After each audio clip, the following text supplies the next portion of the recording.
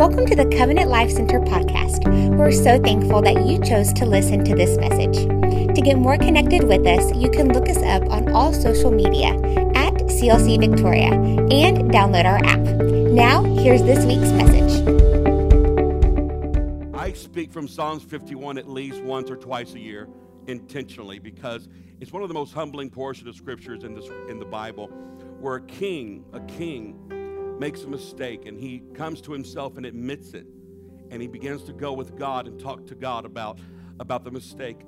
The mistake that David made was he went into another woman and he found Bathsheba and he murdered Uriah, her husband, and to obtain and to go after his fleshly desires, he committed the act of murder, to commit adultery. And it was such a moment in his life that it wrecked him. He literally couldn't get over it. He was so overwhelmed by his mistake that he finds himself writing a psalm. And think about this for a moment. We're in the book of Psalms, but he was so intentional in finding the place of restoration in his life that he wrote a song about it. And he wrote a song that was going to be sang by many other people. And so in Psalms 51, this is the repentance prayer song that David wrote concerning that incident. How many of you know that God is so gracious and so merciful and so loving and so kind that I know there are a lot of you here that are recipients of that kind of mercy? Is there anybody here that's been forgiven multiple times in their life and you're still standing, but that came whenever you were transparent and real with God? And this is David. This is David, verse 5. In verse 5 it says, "Behold," he admits his nature. "I was brought forth in iniquity, and in sin my mother conceived me. Behold, you desire truth in the inward parts, and in the hidden parts you will make me to know wisdom. Purge me with hyssop, and I shall be clean. Wash me, and I shall be whiter than snow. Make me to hear gladness, that the bones you have broken may rejoice. Hide your face from my sins, and blot out all my iniquities. Create in me a clean heart, O God, and renew a right spirit within me. Do not cast me away from your presence. Do not take your Holy Spirit from me. Restore to me the joy of your salvation, and uphold me." Everyone say, uphold me. "And uphold me by your generous spirit." God is generous. And David wanted him to take that generosity and hold him up, because he had fallen from a stature in his character, from one place of favor to another level of humbleness and disgrace. And now he's saying, God, I need your graciousness. I need your generosity. He said, and when you do this, God, in verse 13, "Then I will teach transgressors your ways, and sinners shall be converted to you, God. Deliver me from the guilt of bloodshed, O God, and the God of my salvation, and my tongue shall sing aloud of your righteousness. O Lord, open my lips, and my mouth shall bring forth praise. You do not desire sacrifice, or else I would have given it, or else I would give it. You do not delight in burnt offerings." The sacrifices of God. And here's the last portion. The sacrifices of God are a broken spirit, a broken and a contrite heart. These, O God, you will not despise. David had the ability to give more offerings than anybody else would offer. All sorts of cattle, all sorts of resources he had at his disposal. But he understood right away those things won't please God. What God really wants, he wants for someone to come, be real, be honest, and humble themselves before him, and he can restore them. And David said, I understand that, God. Even in his royalty and his position, and if you can just imagine being in a place of authority like he was, it can almost get to your ego. In the sense, if you think for one moment, it happened to kings in the Bible where they looked at the kingdom that God had given them and they reflect on themselves and say, you know, look at the great things that I have done. That's what Nebuchadnezzar did. But then David comes in with a different story, and he shows himself to you and I and writes it down and begins to show his transparency. David was very transparent and very real. That's why I love reading the Psalms. And then he says, God, it's because of me. It's me, Lord. And I need you right now. How many of you are dependent on him in your life? Will you pray now? Now you pray. You initiate the prayer and pray for this service. Pray for me that God would anoint me. If you're hungry for the word, ask God to give it to you today. I have a scripture, I have scriptures, and I have a lesson. But you know what? God wants to speak to you individually. So speak it today. Come on, out loud. Lord Jesus, I receive it today. Bless this service. God, anoint this house. Father, anoint my lips to speak. God, I pray today for your help. And I pray that you minister to every single person with the multitude of needs that are here in the building. I pray today we all agree together that you're going to meet every need today and minister to every person. In Jesus' name we pray. And everybody say amen. Now give God one more hand clap, one more honor. Amen. Please turn around and be seated and turn to somebody and tell them, I'm glad that I came to church today. Aren't you? Before we go further, I do want to mention this. Our prayers have been with the Torres family and the loss of their father. He'd frequent the church, and he loved this church, and he would come and sit and enjoy it, and I loved him dearly. And I want you all to know that tonight there's a visitation for the family, and there's a funeral tomorrow. Keep your eyes on the family group page, and we'll put all the information there today, if that's okay. God bless them. Everybody say, God bless the Torres family.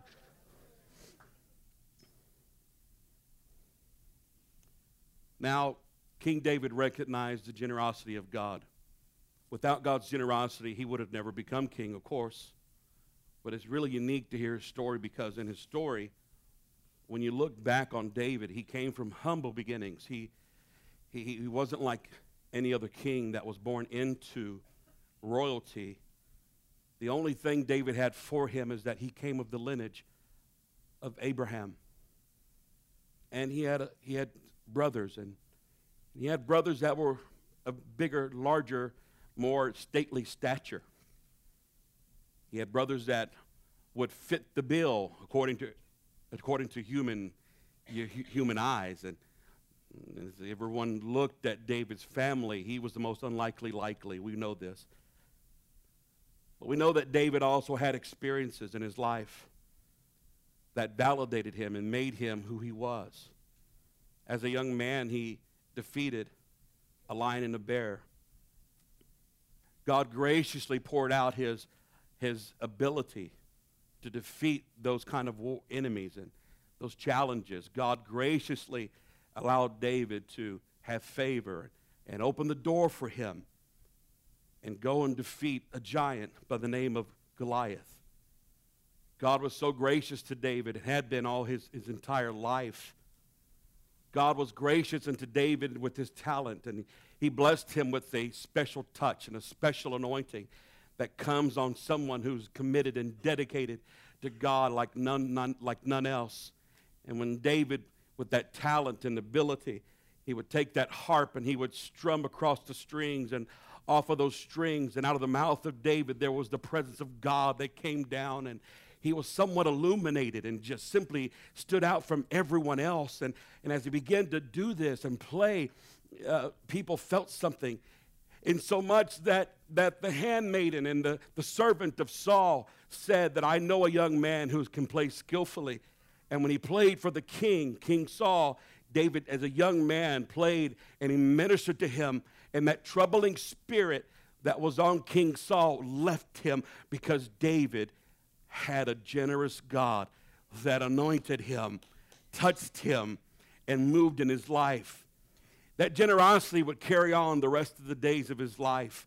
He became an armor bearer, and God was generous there too. God enabled him to take all of his enemies, and people would sing songs, and they'd say, for David has killed his 10,000s. David stood above head and shoulders, despite his stature and size and look. God does not look on the outward. He sees the heart of humanity. And his hunger for God was just upright, and he knew exactly what he wanted from God. Nothing more, nothing less than to fulfill, but then to fulfill. Yeah, if we were filming right now, I'd say, hold on a minute, stop right there. Let me say that over. Thank God we're not doing that right now, right? To fulfill the will of God in his life. That's what the purpose was. That's what his drive was. That's all he wanted to do. That's what he said when he walked up to the battlefield and he saw Goliath, and he said, who would dare defy the armies of the living God? That's what bothered him. Why isn't anybody doing anything about this? He was an advocate for the kingdom. He was an advocate for the Father. He was an advocate for God's people. That's what made him a great armor bearer, a great warrior, because he knew in his heart he was fighting for God and country. He was fighting for something bigger than himself. And then God raised him up and put the crown on his head. And he was anointed by the prophet. He pointed him out, and he felt that kind of anointing his whole life. But God was so gracious to David, and he prospered him as a king and gave him property, gave him dominion over his area and his region, because David stood for God. And if you will, if you look at David's life, although he went through trouble, although he had challenges, and let me remind us all, we are all going to have trouble, and we are all going to have challenges. And all of us are going to face things in our life that will test our faith. But despite what David went through by being attacked by King Saul, by having by being on the hit list and having assassins trying to come and take his life, David never one time blamed God foolishly, and David never one time said, woe is me. David continually began to praise the Lord at all times and never let it cease from his mouth. David was a warrior, not just physically, but David was a warrior spiritually. He knew how to worship. He knew how to give in. He knew exactly what position he needed to be in order for God to bless him. And what stature he was didn't matter. But in God's eyes, David was bigger than Goliath. David was bigger than Goliath in the eyes of God, and Goliath was no match for him. But ultimately, David knew the secret to God's generosity. The generosity of God is so simple, but yet so complicated, because you and I think even now still have a challenging moment in our time to try to figure out why sometimes things aren't working out the way they need to work out. Or maybe God has blessed you financially because you're a hard worker, and you will get what you sow. And if you do hard labor, you should get rewarded for that. And you know, ethics run into that, and character and persistence and just the tenacity of being able to stick to one thing and focus on the main thing and realize that, you know what, it just hard work pays off, and that's great. But generosity takes you to another whole level outside of yourself and your capability. Generosity, when God's face shines on you, will open up doors that you couldn't have opened no matter what level you're at. Generosity will give you relationships that you only dreamed of having, for the sense of maybe being mentored or having a business associates or having a relationship with someone that you never would have thought that you would have that relationship with. The generosity of God has no limits. The generosity of God, in fact, is stated in the scripture when he said, he shall supply all my needs according to his riches in glory. Not according to my limited thinking, not according to my limited amount in my bank account, not according to my bad credit or good credit. God will supply all of my needs according to his riches in glory. Now, riches in glory, you have to begin to at least analyze that just for a moment. What are the riches of his glory?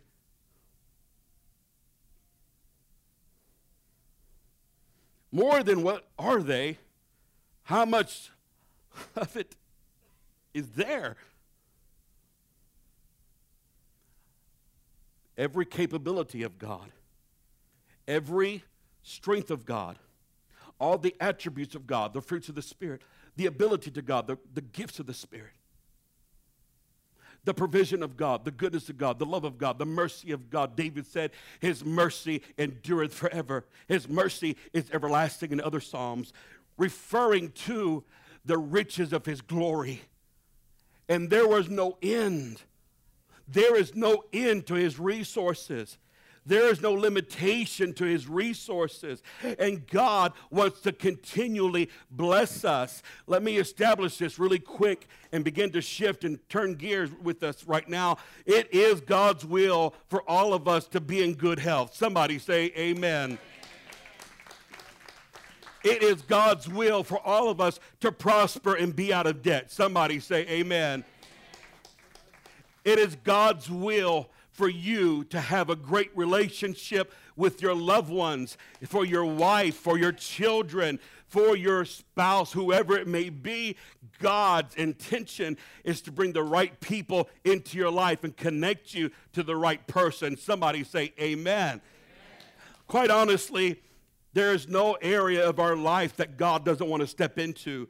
There's not one area in our life that God doesn't want to bless. When God shows up, when God is there, just like when he stepped into the house through means of an ark in the house of Obed-Edom, when God's ark was in his house, everyone was skeptical. They didn't know exactly what was taking place in terms of what would happen to Obed-Edom. Right before the ark was brought into his house, there were men that were actually killed by that box, the Ark of the Covenant, by touching it wrong, handling it wrong. And so everyone was kind of skeptical. Everyone felt like, you know what? I'm not letting that thing come into my house. How about you next? Would you like to have it next? No, thank you. We're good. Right? But Obed-Edom, listen to this. Just listen to this one moment. I don't read anywhere in the Bible where Obed-Edom did anything significant except just open up his house. I don't know of any scripture that gave any indication that Obed-Edom had a ritual every single morning, or Obed-Edom did something that was significant to bring the blessings of God, because the scripture says that the house of Obed-Edom was blessed, and it even carried over to his neighbors and people that knew him. They saw him being blessed. Everything was prospering. The generosity of God began to come in because he was the only one that paid tribute and respect to the presence of God in the Ark of the Covenant, where he gave it a place in his home. And I am sure during that time, because of the reputation that it had before it got into his house, I promise you, he had the fear of God. That'd be like you and I walking into the room and say, hey, get that off the television. We got God in this house. You didn't hear about what happened to the priests when they were mishandled God's presence? Oh, boy, I'm going to start getting on a rabbit trail. And I don't want to. But I must say, I have to say this, that you and I can never take the presence of God for granted. God's presence is so precious. God's presence is so real. When you've tasted and seen that God is good, when you didn't know you were hungry until you tasted him. You didn't know you were thirsty until you drank from his presence. We think we have it all together, but don't knock it till you tried it, because God is so good. David said, oh, taste and see that the Lord, he's good. His presence matters. David said it like this, oh, God, don't take your presence from me. Don't take your presence from me. Above all things, God, you can take everything else and you can deal with me in however you want to. Let my enemies come and let them come and fight against me. Let men pass judgment on me. But God, whatever you do, don't take your presence from me. I need it. Uphold me. Uphold me. Because I've now lost my position of integrity and character and favor. So I need your generosity to come back into my life, to uphold me by your generous spirit.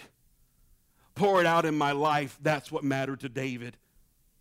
When you have the presence of God in your life, I'm going to tell you something. You have everything.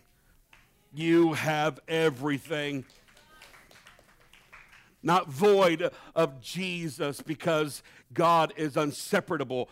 God is one, and God is in your life. And when you've got the Holy Spirit, you have Jesus Christ in your life, and vice versa. And the name of Christ, the name of Jesus, and the Spirit of what was in Christ remains inside of you. The fullness of the Godhead is what the Scripture said, dwelt within him bodily. That means all the quality of God, but not the quantity of God, abided within human nature. In the capsule of humanity, God chose to visit you and I, and he gave himself up to an old rugged cross, and he poured his Spirit out upon humanity, and now you have the riches of the inheritance of God's glory inside of you. Does that make sense?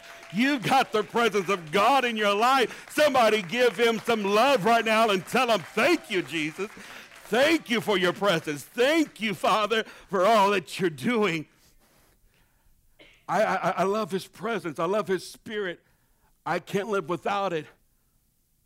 But here's the kicker.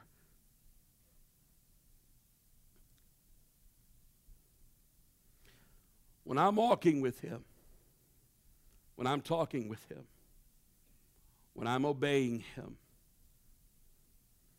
there is another level of God's generosity in my life, and I can feel it.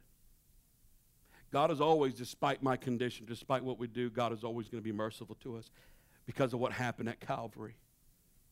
The grace of God is always going to be available and always working, and he will sustain us. And he'll provide for us just like he has done for the flowers of the field and clothed the earth, and just like the birds of the air. The Scripture is true that when we do seek God first, all things are added to us. But that level of generosity comes from a term of someone who gives that has an abundant supply. Generous people have a revelation. Generous people have an understanding that God supplies their needs, and there's more where that came from. Generous people have an understanding that they're never going to be without. Generous people understand that they are servants to a generous God, sons to a generous God, that they have royal blood in their veins. But like David, the moment we make a mistake and live in it, everything seems to shut up and stop based on one thing: our delay of repentance. Based on one thing: however long it takes for you to get back up. Based on one thing: however long it takes for you to forgive that other person or forgive yourself. David's biggest struggle was himself. David said, my sin is ever before me. That means that he couldn't get it out of his mind. And every time he came to God, it was there. And he condemned himself. And he wrestled with it. It just prolonged and delayed God's generosity. One day, and another day, and another day, and it kept building up. And God knows exactly what your thoughts are from afar off, and God knows exactly what you're feeling now. Thank God for the Holy Spirit, that whom is the high priest, who's moved by the feelings of our infirmities and know exactly what you're going through. You think God doesn't know? God knows what you're going through. God understands everything you're feeling. God knows every thought of your mind. But more than anything else, He loves you so much, He wants you to come to Him. He's the only one that can help you. He's the only one that will answer His phone.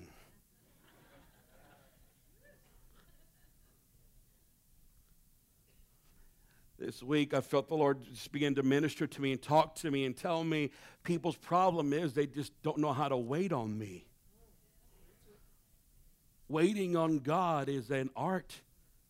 It's part of a relationship.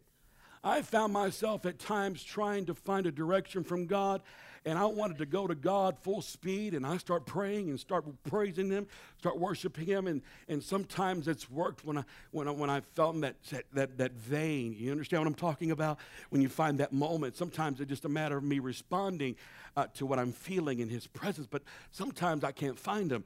And in those moments, I found this: if I just quietly wait on Him, and I'm willing to wait on Him, then He'll come and He'll visit me, and I'll feel Him. Black Friday just passed, and every year, it doesn't surprise me, but it never fails. People are camping out outside the store in tents, and people have got their lawn chairs with all their blankets, and they got on their phones, and and they're just waiting. Waiting represents a desire to obtain something. Did you catch what I just said? Waiting proves how much you want something. How many of you were younger and you stood outside ticket lines to go see a concert? You ever done something dumb like that? I'm getting these tickets. Oh, there's no way. Can you believe it? Ramon Ayala's coming to town. I'm going to see them. Freddie Fender's here. I don't know. I'm so outdated, man. I've been converted. I don't know what you listen to. Oh, Ariana Grande is going to be here. Yeah. Yeah. And you'll wait, and you'll wait, and you'll wait. But we don't have time to wait for God. Is that too harsh? That's the problem. I am all over the place, but I'm trying to get to a destination. Just hold on tight. Point number one. Let's get into it. Point number one. You're the only one who can stop your blessings. You're the only one who can stop the blessings of God in your life. There is nobody else that can do that except you. God doesn't want to stop it, but He has no choice to say, hold on a second. I got to give you a revelation and understanding. I got to show this to you. When we deal with God, or God deals with us, there are three dimensions of how this functions, according to what I found in the Scripture.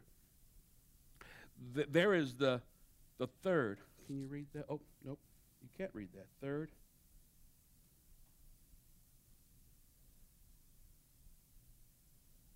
There's the third heaven. And that's kind of high. Paul wrote about the third heaven, and Paul said that it was a place of revelation, revelatory knowledge, where he was able to be seen as he sees God, and he had this knowledge that just flowed. He said some things he saw and understood that were just too hard, and you wouldn't understand.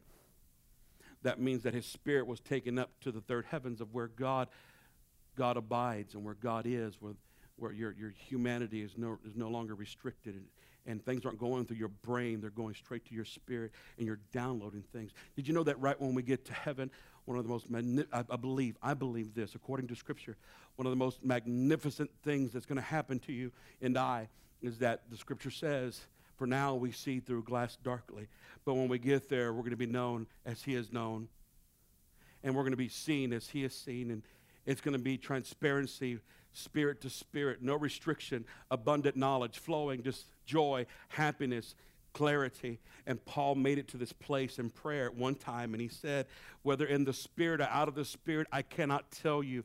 I don't know what it is, but this is knowledge that I've gained from it.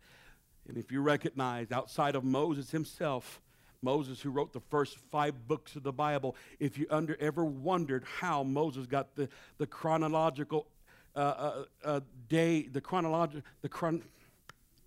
creation of days in chronological order. All right, praise God. If you ever wondered how Moses got it all right from day 1 to day 7 and knew all of the ancestries before his time and all the people, it was because Moses' prayer life made it up to that revelatory place of revelation. And like Paul experienced it. Those 2 men wrote more books in the Bible. And Paul wrote most of the New Testament because God enlightened them. But they also knew that, like Moses, God put a restriction in his life because he disobeyed him. He was supposed to go into the promised land, but he disobeyed him concerning the rock. And he struck it instead of speaking to it. And Paul said, you know, I've got this thorn in my flesh. I prayed 3 times to God to get rid of it. But God said, my grace is sufficient for you. In other words, no matter how much you fail, or no matter how much you're challenged, if you'll depend on me, I'll keep on blessing you. And that's that place of warfare. And that's the second place in the heavens. The second heaven is a place of warfare. And that first heaven is a place of creation. Of the firmament that God created between heaven and earth. A place where the natural eye sees and a place where the birds fly. But the second place in the spirit is a place of warfare.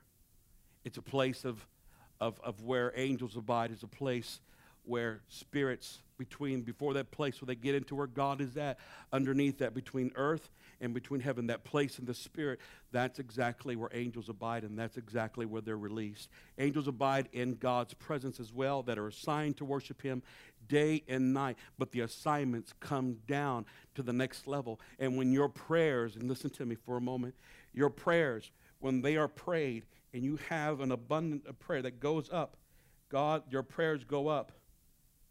And then God responds to your prayers and goes down into the earth. But he has angels that are assigned to it.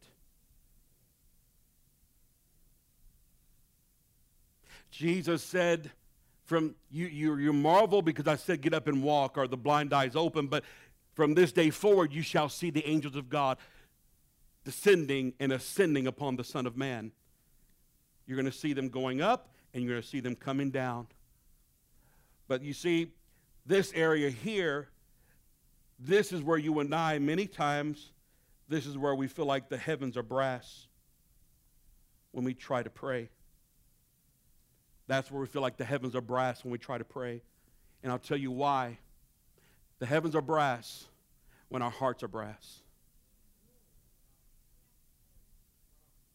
And the only way that we can become hard-hearted, it's when, are you ready? Get ready. When a small 3-letter word comes into our life called sin. When sin comes in, the heavens shut up. And what happens is, you want to know what occurs when we don't go to and through with God's will in our life, that we've now allowed there to be resistance in these areas. And, by the way, these are little evil angels.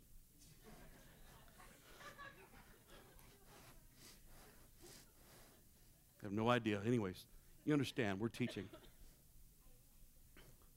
Resistance. And then you have God who has angels. I know I got to do a better job. That are here. I don't know why I did those little things. Just bear with me. Then you have God who has angels that are ready to resist. But did you know that the scripture says, be careful that you're not entertaining angels unaware, for they are obedient to God's word that comes out of your mouth, and therefore you can speak to that mountain and the mountain can be removed, because angels only obey the voice of God, not your voice. Hear me out. Angels only obey the voice of God. We were taught, and we've been taught throughout our whole life, that we can command angels. Wrong. You cannot command angels. Only God can. And when the anointing and the Spirit of God is moving in your life and the word that God gives you is released, angels have to obey it. That's why you stick with the word. And you can quote the word all day long, but until the Holy Ghost, until the Spirit and the anointing of God's word, the word was meant to convert our thinking. The Spirit was given to us to activate it. And as a relationship with God is built up in your spirit, then God releases it, and he has something to say concerning your matter. That's why I encourage every single one of you to have an experience with God, who have had a prayer language gifted them, that you pray in the Spirit as much as possible. For you don't know what to pray for as you ought to, according to Romans. But the Spirit makes intercession for us with groanings that cannot be uttered. And he that searches the heart knows what the mind of the Spirit is, understands exactly what needs to happen, because God has another view. And if we don't pray, then we have nothing to arm them, and we can never activate our angels. Angels are unemployed, but they're operating when your prayers come through. My point, and the point I'm trying to convey to you, is that when we fall or we make a mistake, we stop praying. When we make a mistake, we count ourselves unworthy. When we make a mistake, we are so hard on ourselves that we almost want to take the place of God in our life without even knowing it, because we pass judgment on ourselves. But can I tell you, Calvary took that right away from you. You don't even have the right to judge yourself when Jesus said, I've forgiven you, I love you, I died for you, I've given my life for you. You don't understand.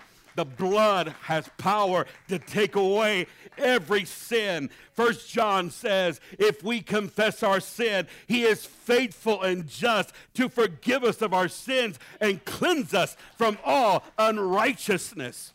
I'm making a mess here. Let me get rid of that.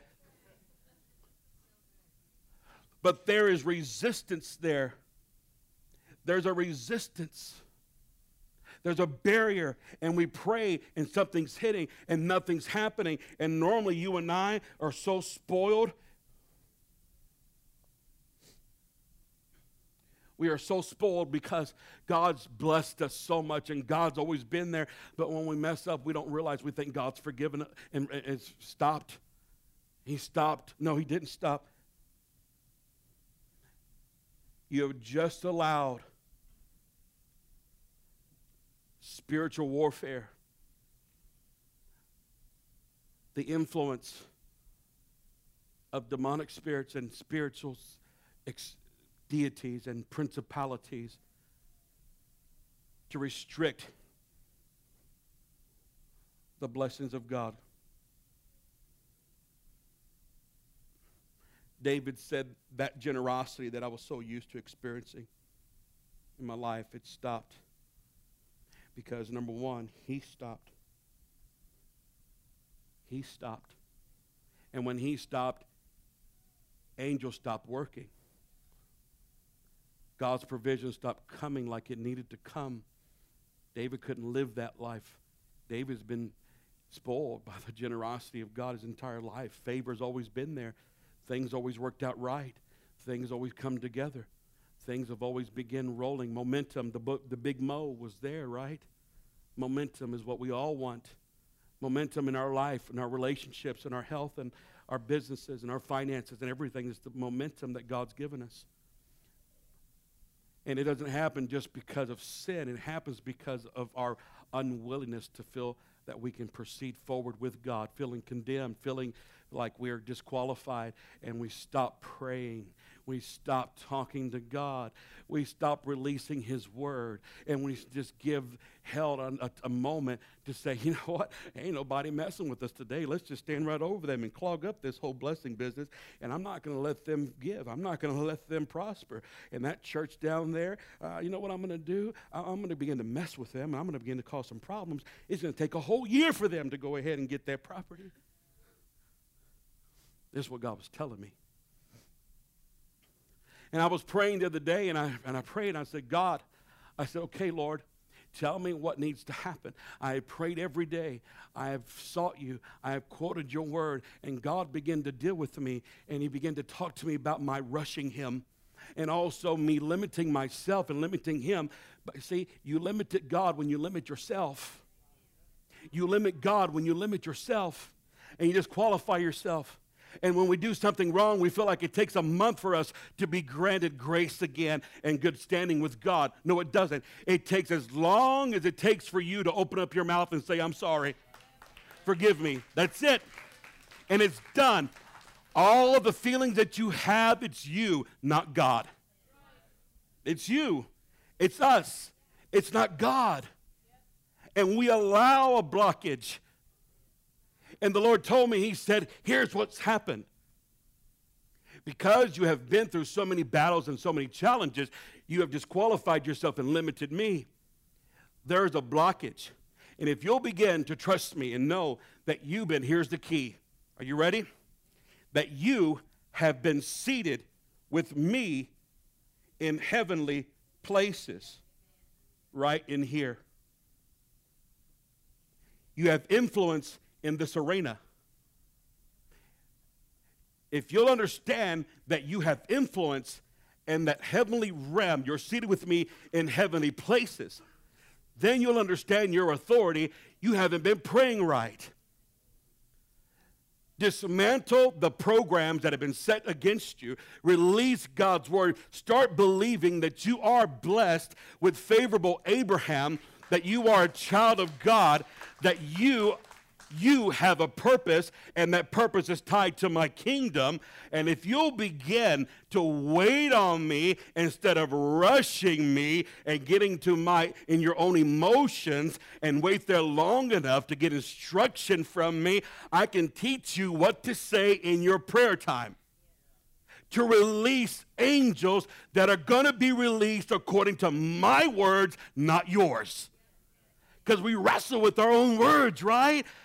I feel like this. I am so angry. I'm so upset. But, oh, Lord, forgive them. I forgive them, Lord. But let them get into maybe just a little accident or something. Yee.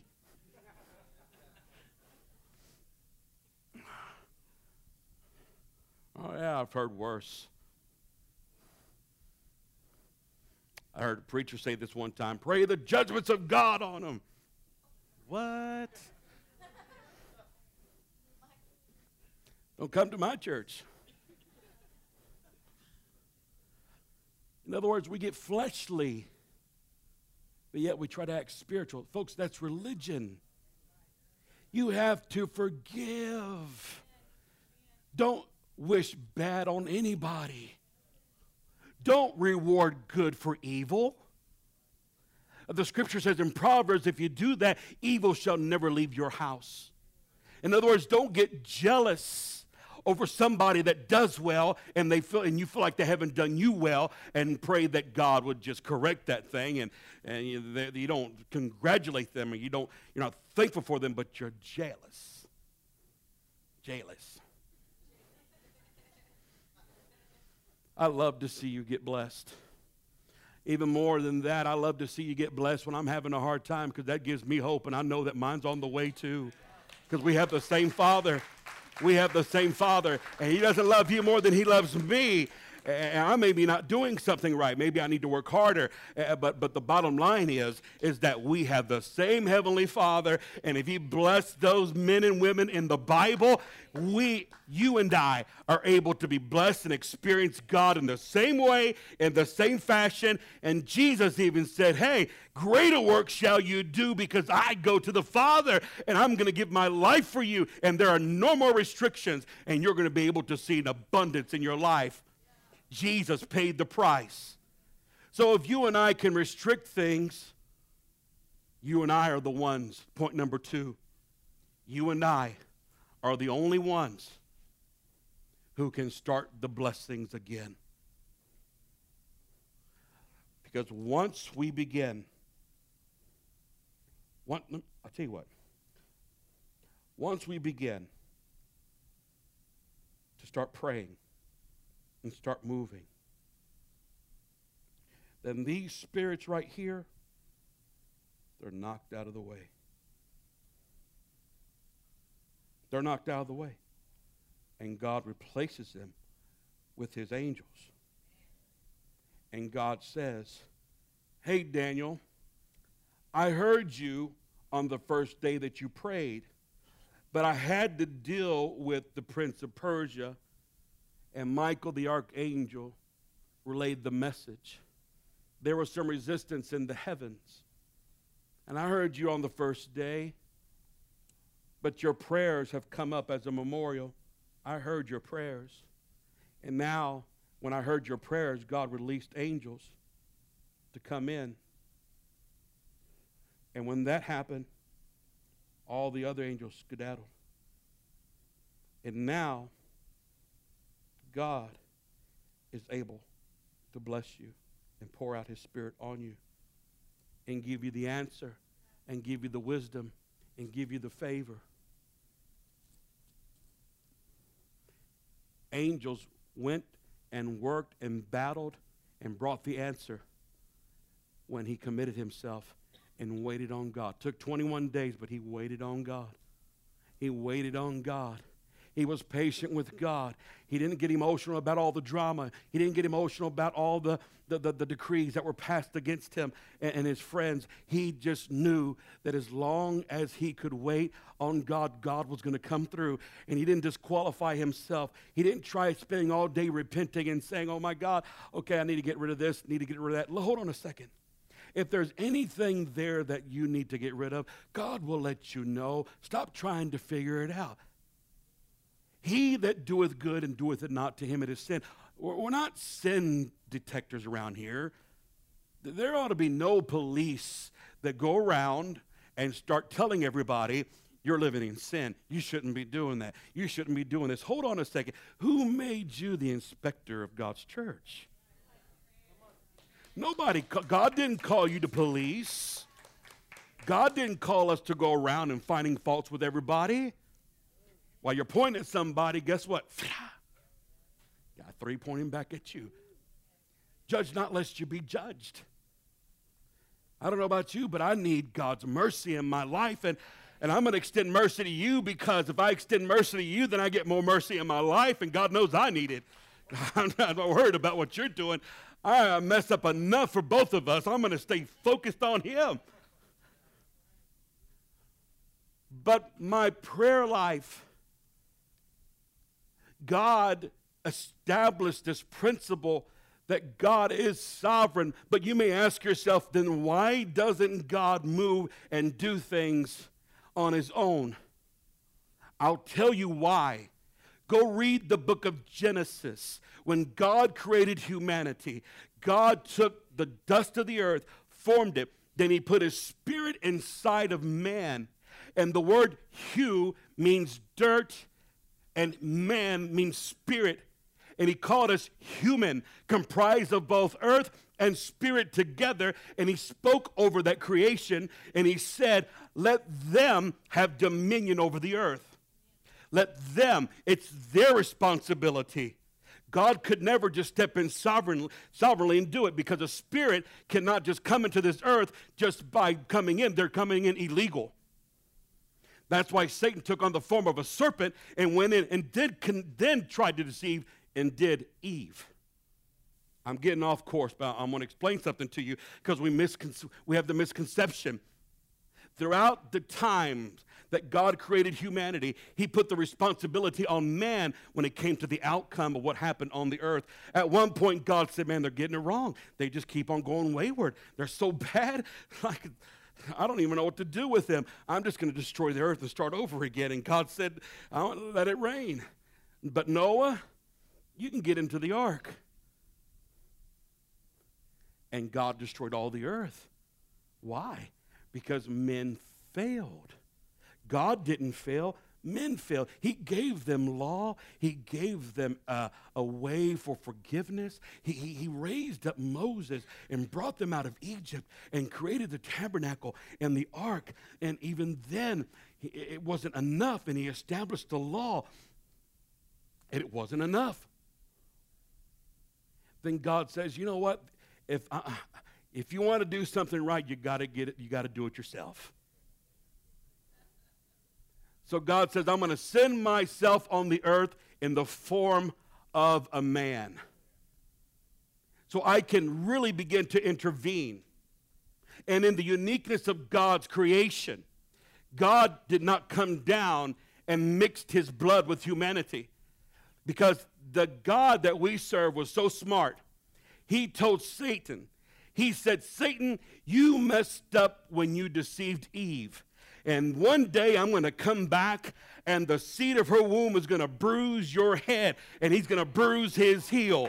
And God had a plan, but it had to be all God and not man.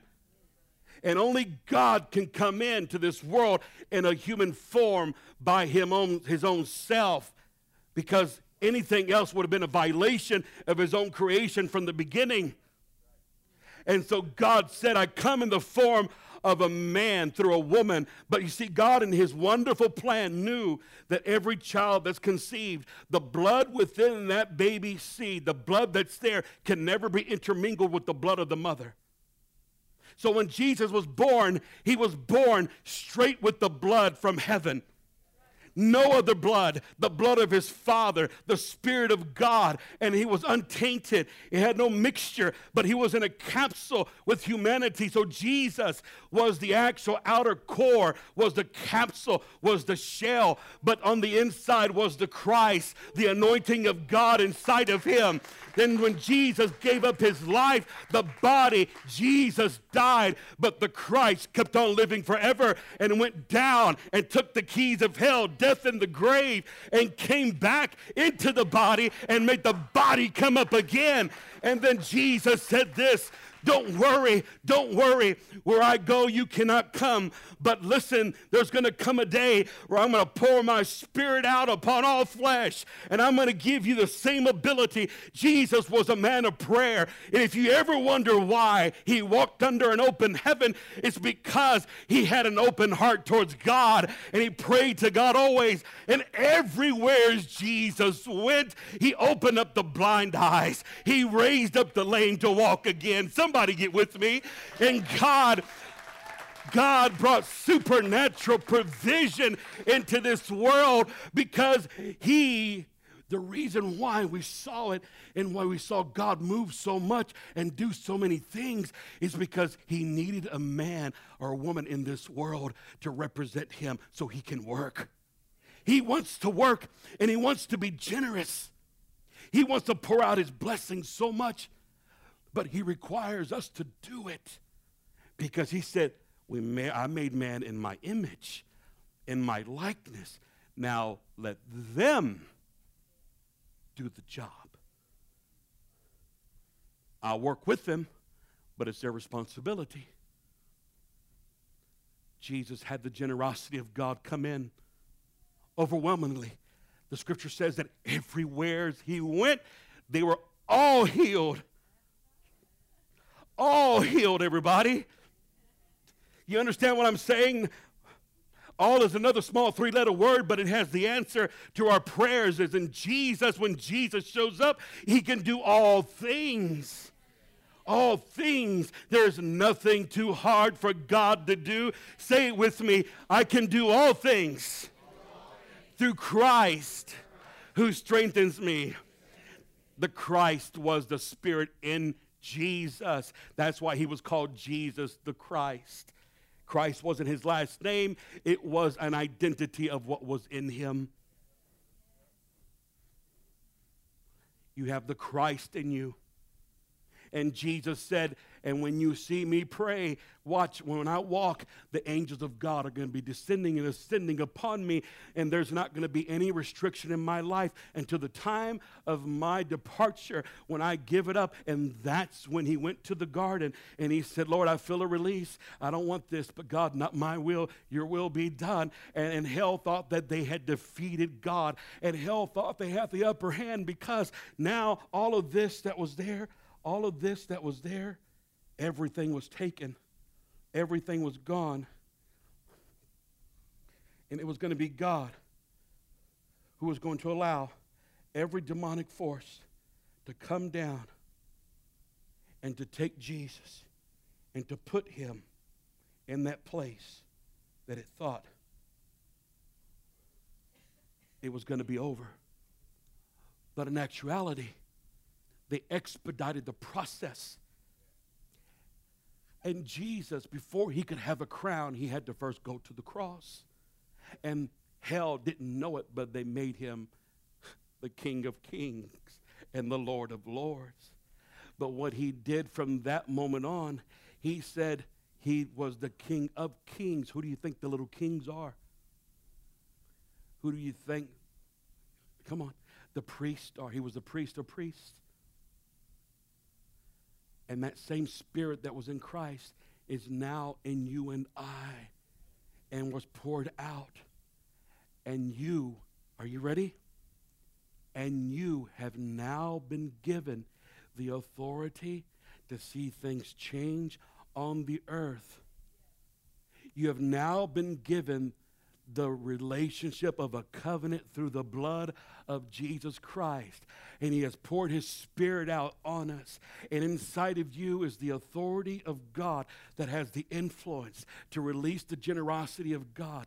God will provide. God will meet the needs. But to live a life of generosity where he never fails and he always provides you, supernatural events take place.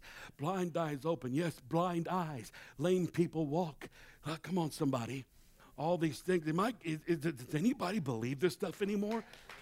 I mean, honestly, does anybody believe this kind of stuff? What would you do if you were walking with him, he was walking with you, and God asked you to pray for somebody, and God opened up a blind eye? You probably would be beside yourself, but it wouldn't be surprising to God. God said, I've done that 1,000 times through my son. I've done that through people all over the world. It's not a big deal. It's natural, because that's how it is in heaven. There's good health in heaven. There's provision in heaven. That's my riches and glory, and I'm just bringing it to earth. Why does it surprise you? Why does it surprise you? It shouldn't surprise any of us. God is generous, and he wants us to live in generosity. How many of you have ever had God be generous to you and pay off your debts, or bless you with an income, or heal your body, or give you the proper, the healing of a relationship that was necessary, and cause you to walk with the right people? It doesn't end. God's generous. But don't allow yourself to restrict God. I leave this point with you in this one thought. This one thought in conclusion. This one thought, and here it is. If they throw it up there, I'll read it to you. It's so good. Heaven opens up its windows to us when we open up our hearts to God. That's how it works. That's how it works. Can I give you a scripture? One more scripture to validate what I'm trying to tell you? Chronicles, 2 Chronicles 7. You know what it says? If I ever shut up the heavens, if I ever cause the rain to cease. He said, if my people who are called by my name will humble themselves, pray, seek my face, turn from their wicked ways, then I will pray, then I will turn from their wickedness, then turn from their wickedness, then I will hear from heaven and will forgive their sins and heal their land. Do you know what healing your land is? Now that doesn't mean that, and this may happen because God's just generous and he just, loves to surprise us with that X factor thing going on, that wow factor. But, it doesn't mean that if you start living right, then you're going to have the greenest grass in your neighborhood. You understand what I'm saying? I'm closing. Come on, Haley. I'm done. Thank you for enduring this. But here's what I want to share with you before we walk out of here. Is that God, that doesn't mean that your tulips are going to grow pretty and your daisies are going to grow right and you're going to have the best garden in the neighborhood either. What it means is your land is where you live spiritually in your life and the things that you're connected to and the things where your provisions come from. So the land was significant to people because on their land, if it didn't grow, they didn't grow crops, they couldn't prosper. Their prosperity was their crops. Their prosperity was how well their cows and their cattle got fed and their herds of animals got fed based on the provision of the land. So when you had bad land, you can't grow cattle in a desert. You can't feed your camels correctly in the, you understand what I'm saying? You can't take care of what you have. You can't grow a crop in the desert because it's dry. God said, you're going to need my blessings. You're going to need rain. And the reason why God chose rain, because back then, that was their monetary means of meeting their needs. But in our day and age, it doesn't matter if you don't have any cattle. If you don't have a farm, it doesn't matter. What's in your life that needs to be produced? What is in your life that God wants to start producing?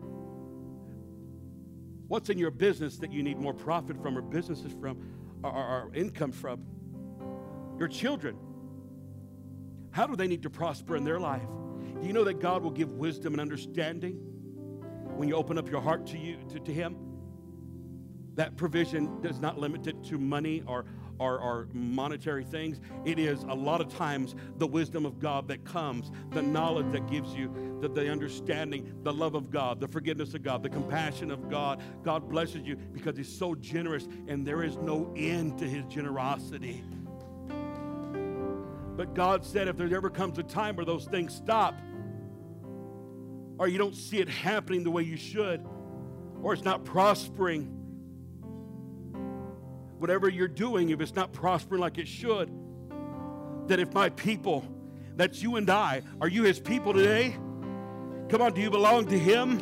If my people who are called by my name, somebody say Jesus. Come on, somebody say Jesus. Come on, that's the name that's been given to everyone. It's a name that's above every name. If my people who are called by my name will turn from their wicked ways, will stop doing what they want to do and start obeying my word. If my people who are called by my name will seek my face, wait on me, turn their hearts to me, then I'm going to make my face shine upon them. Then I'm going to cause them to prosper. Then I'm going to send my word to them. And they're going to release it, and angels are going to work on their behalf. And Michael, the archangel, is going to fight for you and remove all the restrictions. And the heavens will open up, and the blessings will begin to pour out. And God will let everyone know that He is with you, in you, and working through you. Our mission here at Covenant Life Center is to help our world live, give, and love like Jesus. If our ministry has impacted you in any way, we would love for you to email us at info@clcvictoria.org. You can get connected with us through our social media at CLC Victoria and download our app.